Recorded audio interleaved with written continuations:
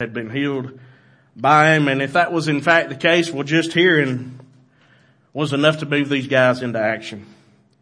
Their faith that Jesus could heal Joe and the love and compassion for their friend, that's what motivated them to get him to Jesus. Just one thought was running through their minds at this point. We got to get Joe to Jesus. Whatever it takes, Joe is going to meet Jesus today. Here's the question, church family. Who's your Joe? Who is your Joe? Who do you know that is paralyzed with sin in this life? Who do you know that is desperate to meet Jesus? We all know somebody. We all have somebody in our life that doesn't know Christ. We know who they are. We know where they are. We see the hurt in their eyes every day. We feel the pain in their voice every time we talk to them. And guys, for the next few minutes, I want you to think about that person. And as you do, I want you to think about that person in a very real place called hell.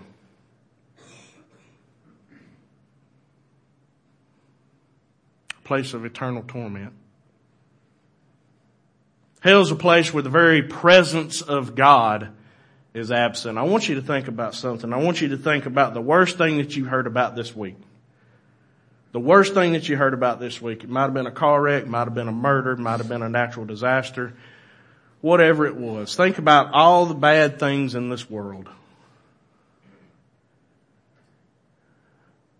That's a consequence of sin.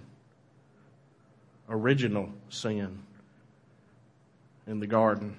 But God in His mercy and His grace has provided a restrainer against those evil things, and it's called the Holy Spirit. The Holy Spirit is restraining the full force of the devil, the full force of hell on this earth. But one day, the restrainer will be gone, and the devil will be unleashed with all his fury on this earth. The bad things we see right now is just a glimpse of what hell is really like. And that's where Joe will be unless he meets Jesus. The same compassion, the same love, the same heart that drove these men to go to such great lengths to see their friend made well by Jesus. Guys, that's the same passion that's got to drive us to get our Joe to Jesus. Now, one more point on this and I'll move on. Look at this. It wasn't Joe's faith that impressed Jesus. It wasn't Joe that was crying out. The scripture doesn't say Joe ever cried out. It was his friend's faith that impressed Jesus. It was their cries of desperation for their friend that touched the very heart of God Himself. And it was this love in action that so moved Christ that He had compassion on Joe and healed him from his affliction. And here's another lesson. Guys, our faith, it affects others in very real and very eternal ways. Now, our faith can't make someone else a Christian. Our faith cannot save someone else, but our faithful prayers for that person and us living out our faith in front of that person can and will have an eternal impact. James 2:26 says, "For as the body without the spirit is dead, so faith without works is dead also." Now, James isn't saying here, guys, that works without faith is what saves us. Nor is he saying that faith without works is what saves us. What James is saying here, if our hearts have truly been changed by the blood of the Lord Jesus Christ, our faith and our works should come together and show that. Y'all with me?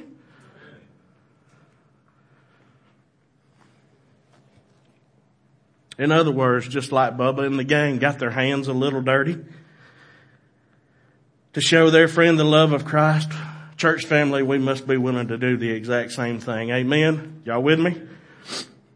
Let me put it to you another way. It's time that we, the church of the Lord Jesus Christ, get off our tails. Get out there, get our hands dirty, and start being the church. Now look at verse 26 with me again really quick. And it says, and they were all amazed and they glorified God and were filled with fear, saying, we have seen strange things today. Now that word strange can be better translated as the word we know as awesome. They had seen awesome things that day. If we want to see awesome things happen among us, guys, then we got to do what Bubba and the gang did. We got to be willing to get the harassed and the helpless to Jesus no matter what it takes. If it takes cutting a hole in a roof, so be it. We'll get some sheetrock and we'll patch it up later. If it takes getting our hands a little dirty, you know what? We'll go to the bathroom, we'll wash it off later. Let's just get out there and be the church, guys. Then one day we might be able to say we have seen strange things today. We got to be bringers, church family. We got to be bringers. We got to do the obvious. And speaking of being bringers, that brings us to our next example in Scripture of what the no perfect people allowed culture looks like. It comes from the book of John, chapter 1. And we're going to be looking at verses 40 through 42. Love to hear those pages turning. One of the two who heard John speak and followed him was Andrew, Simon Peter's brother. He first found his own brother Simon and said to him, we have found the Messiah, which is translated the Christ. And he brought him to Jesus. Now when Jesus looked at him, he said, you are Simon, son of Jonah. You shall be called Cephas, which is translated a stone. Now let's set the scene here. In the scripture before this happens, John the Baptist had been preaching that the kingdom of heaven was at hand, that the Messiah was coming, and that everyone should repent and be baptized and prepare the way of the Lord. The future disciples of Christ, of which Andrew and Peter were a part, heard John's message and they responded. What's interesting about Andrew is his response. Now what does Scripture say he does? Well, Andrew followed John, met Jesus, and after meeting Christ, immediately went and found his brother Simon and told him about Jesus, saying, we have found the Messiah. You see, guys, Andrew was excited. They had found the long-awaited Messiah, and Andrew wanted everyone he knew to know Jesus. And that's why he started with his older brother, Simon. Now it's interesting to note that Cephas is also translated as Peter, who eventually became a strong leader of the disciples. In Matthew 16, after Simon had declared in verse 16 that Jesus was the Christ and the Son of the living God, Jesus said to him in verse 17, blessed are you, Simon Bar-Jonah, for flesh and blood has not revealed this to you, but my Father who is in heaven. And I also say to you that you are Peter. And on this rock I will build my church, and the gates of Hades shall not prevail against it. It was Peter's confession of faith in Christ that he is the Son of God. That was the rock on which Christ would build his church. Not Peter himself, not Peter's character, but Peter would go on to be a strong leader of the disciples and the leader of the first church at Jerusalem. Now imagine this. Imagine if Andrew hadn't have gone and found his brother and told him about Jesus. Our church would look a lot different today. You know, we got a lot of stories like this one here at Crossroads, and I want to share just a couple of those stories with you. When God first put it into my heart to start our men's outdoor ministry here at Crossroads, by the way, we meet tonight at 6:30 at the church property, just saying. Little shameless plug there. Anyways, when God first put it in my heart to start our men's ministry here at Crossroads, He put just one person on my heart to invite to become a part of that ministry. And guys, that person wasn't even a member of our church yet.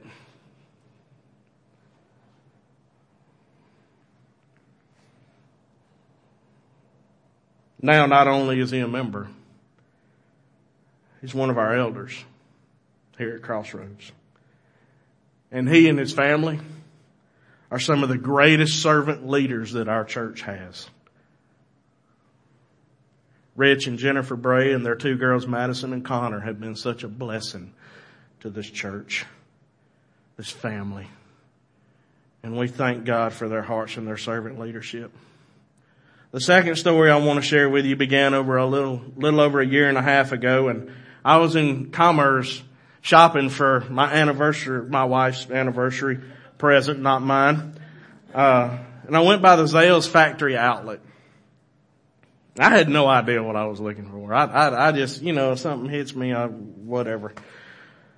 But I was at the Zales factory outlet, and apparently the look of confusion on my face was blatantly obvious, and a nice young lady came up to me and said, "Hey, can I help you?" I said, "Oh no." So she helped me pick something out, and another lady rang me up. While the other lady was ringing me up, I took the opportunity to ask another nice young lady in there if she went to church anywhere. And she said that her and her family were looking for a church home. So I invited them here to Crossroads and gave her a True Life invite card. The next week they showed up, and I don't think they've missed a Sunday ever since. As a matter of fact, her husband, Chris, is now on staff here at Crossroads as our church administrator. That nice young lady at Zales was Kelly Nicholson. Chris, Kelly, and the whole family have been such a blessing to our church here. They're such a wonderful family, and we are so truly blessed to have them and their leadership in our midst. Here's the point, church family. Those invitations to come and see had amazing results that only God could bring about. It wasn't me. It was God working through me. I had no idea if Kelly would come. I had no idea if Rich would buy in. But God did. And that's the point. Had those invitations gone unextended, then our church would have missed out on getting to know and to love two amazing families. And our church leadership would have looked very different, as we would have been missing out on some great leadership. The point is this: you never know what God's going to do behind the scenes when you extend an invitation to someone to come and see. Now, I say all that to say this: we've all been there. Every believer at some point in time has heard the Holy Spirit speak to their heart and say, "Tell that person about Jesus. Invite that person to church."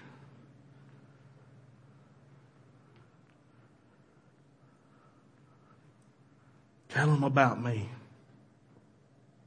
Guys, we got to be willing to get out of our comfort zone. We got to be willing to talk about the God who saved us to other people and share what God is doing in our lives with others. Now, I'd venture a guess that almost everyone here has heard of Billy Graham. Is there anyone here who hasn't heard of Billy Graham? Awesome. All right. So, you've heard of Billy Graham. Who can tell me who shared the gospel with Billy Graham?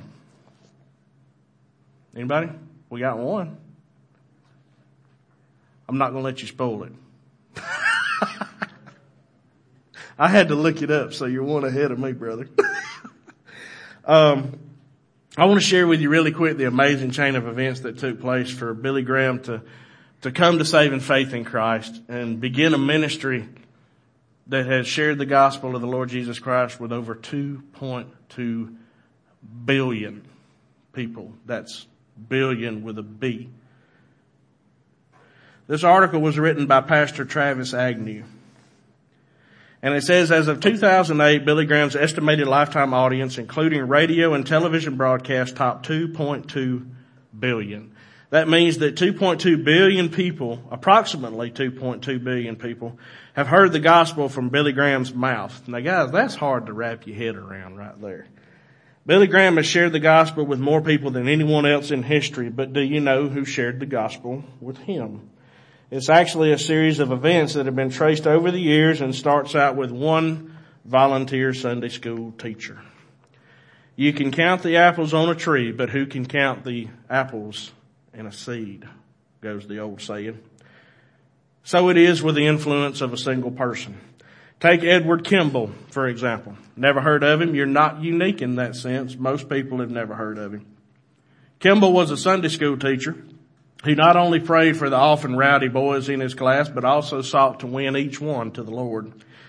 If Kimball ever felt like giving up, he never talked about it. If you've ever taught the Bible to young boys, you know that the experience can often be like herding cats. One young man in particular didn't seem to understand what the gospel was all about, so Kimball went to the shoe store where he was stocking shelves and confronted him in the stockroom with the importance of a personal relationship with Jesus Christ. That young man was Dwight L. Moody. In the stockroom on that Saturday, he received Jesus Christ as his Savior. In his lifetime, Moody touched 2 continents for God, with untold thousands coming to faith in Jesus Christ. But the story doesn't end there. That's actually where it begins. Under Moody, another man's heart was touched for God, Wilbur Chapman. Chapman became the evangelist who preached to thousands. One day, a professional ball player had a day off and attended one of Chapman's meetings, and thus Billy Sunday was converted. Sunday quit baseball and became a part of Chapman's team. Then Chapman accepted the pastorate of a large church, and Billy Sunday began his own evangelistic crusades. Another young man who was converted, whose name was Mordecai Ham. He was a scholarly, dignified gentleman who wasn't above renting a hearse and parading it through the streets advertising his meetings. When Ham came to Charlotte, North Carolina, a sandy-haired, lanky young man, then in high school, vowed that he wouldn't go hear him preach, but Billy Frank, as he was called by his family, did eventually go. Ham announced that he knew for a fact that a house of ill repute was located across the street from the local high school and that male students were skipping lunch to go and visit that house. When the students decided to go and interrupt the meetings of Mordecai Ham, Billy Frank decided to go see what would happen.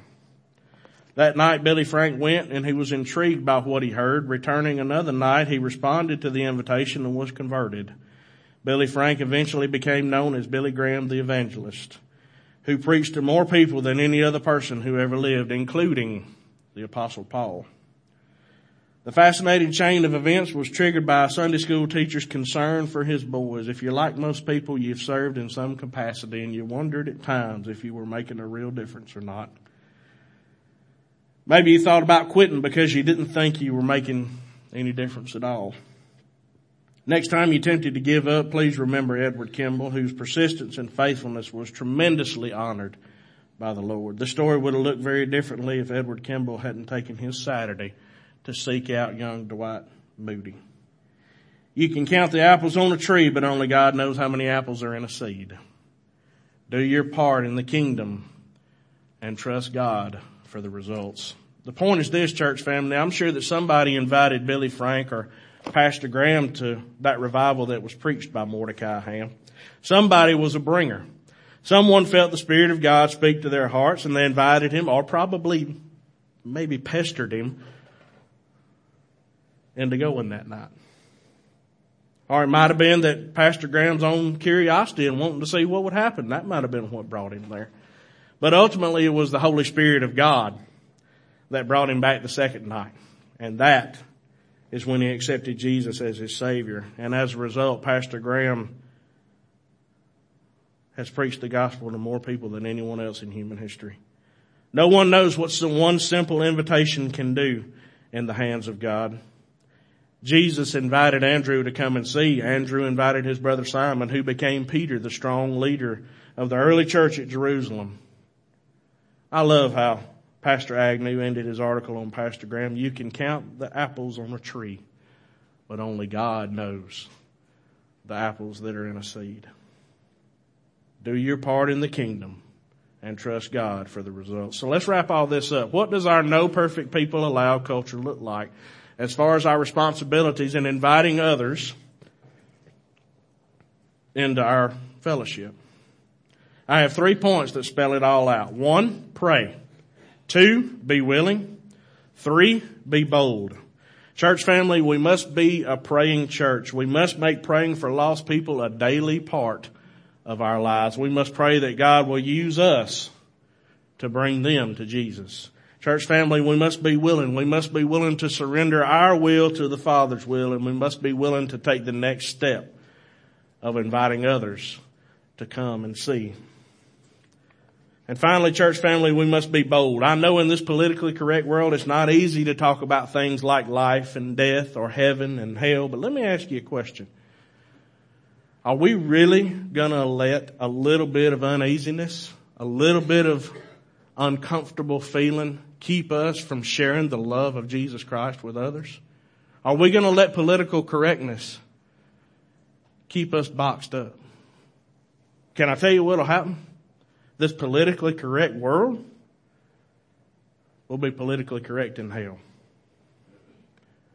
Because it's our job. We are called as believers to share Jesus with other people. I want all of you to take out your bulletins. Inside you're going to find some cards that say Operation Andrew on them. I want you to take out that card and I want you to look at it. You'll see that there are 3 blank lines on that card. On those lines, I want you to write Joe's name, whoever your Joe is, plus 2 more people. You say, well, Story, what are you going to do with these cards? Well, first we're going to ask you to pray over them. That God will begin softening the hearts of those 3 people that need Jesus to hear and receive the gospel. Secondly, we're going to ask you to invite them. But more than that, I want all of us to commit to pray for them. I had people praying for me that I didn't even know when I came to faith in Christ. So if we pray for these people, God will move in their hearts. So who do you know? Who do you know that's paralyzed with sin? Who's that Joe that Jesus is asking you to bring here? We're asking you to invite these people on Easter Sunday to bring them here to hear the gospel. Remember what all the people said after they saw Jesus heal the paralyzed man in Luke? We have seen strange things today. Remember how they glorified God for the awesome things they'd seen? Can I tell you something, church family? It's the same God.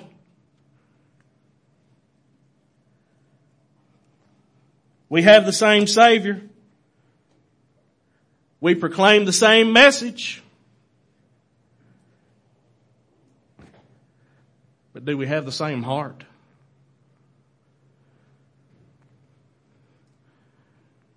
Do we have the same heart?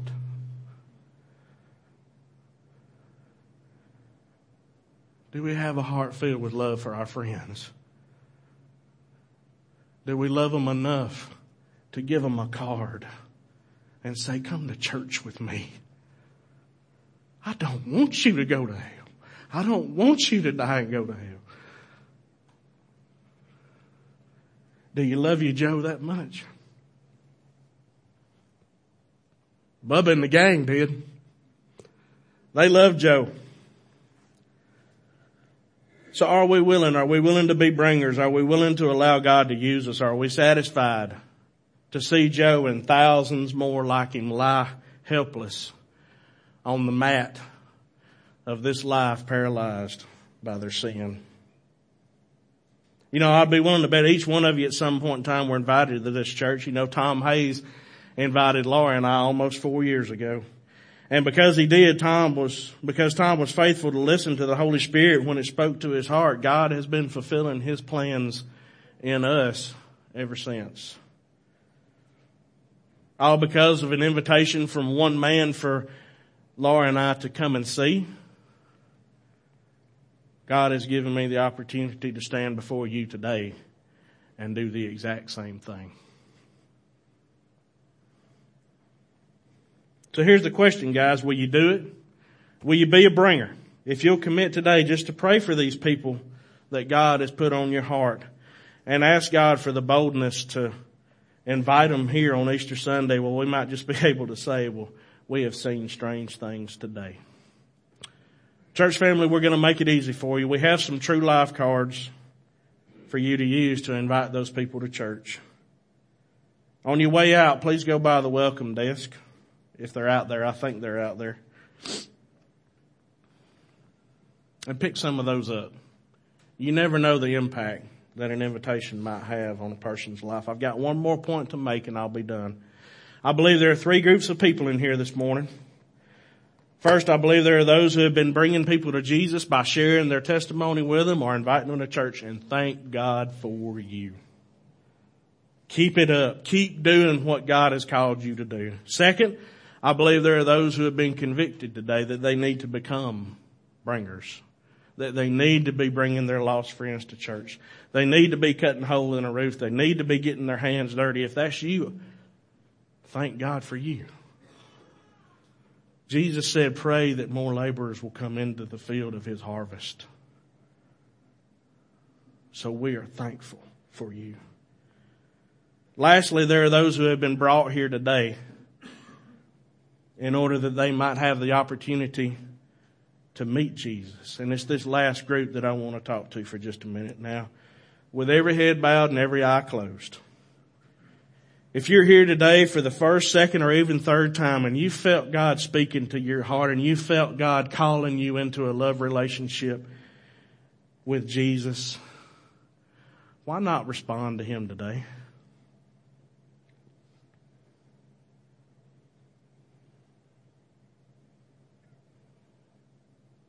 You say, well, Story, how do I do that? Well, it's real simple. You just respond to Him in the same way that He spoke to you, with your heart. From your heart to God's heart, just pray something like this. Dear Lord Jesus, I admit to you that I am a sinner. And Lord, that I need a Savior. And it's you, Lord Jesus. So I'm asking you to forgive me of my sins. Come into my heart and save me today. I give all that I am to all of you today. My heart is yours. My life is yours, Lord Jesus. I want you to be my Savior. I accept the gift of eternal life by faith in the fact that you are the Son of God and that you are the only way for me to get to heaven. Now thank Him. If that's your prayer, thank Him. Thank you, Lord Jesus. Now with every head bowed and every eye closed, if that's you and you just prayed that prayer, well, we want to celebrate with you. The most important decision that you'll ever make. In a moment, the worship team will start to play. When the music starts, we have an area in the back of the sanctuary called our Next Step area. When the music starts, I want you to get up and walk to the back of the room. You say, well, Story, what's going to happen if I walk back there? There are going to be people that will pray with you. There are going to be people that can answer questions. There are going to be people that will do and meet you however and whatever your need is today. But don't wait. If you trusted Jesus as your Savior, we just want to celebrate with you more than anything else. So please give us the opportunity to do that. Now for everybody else, I just want to pray for all of you. For those that have been faithful to be a bringer, to bring people to Jesus, thank God for you. And for those that are committing today to becoming bringers, thank God for you. Heavenly Father, I just thank you for every heart in this room. Lord, I thank you for this message that you brought. I thank you for just moving me to the side and speaking to your people. Lord, you give us the conviction and the boldness to be bringers, to share your love with others. Help us, Lord, to be faithful to bring the harassed and the helpless of this world into your church body. Lord, give us ears to hear their cries, and may our hearts be full of compassion to invite them into this culture, the no perfect people allowed culture that you've created here at Crossroads. And Lord, when they come, give us a heart to love those people with your amazing love. In the strong and saving name of Jesus, I pray. Amen.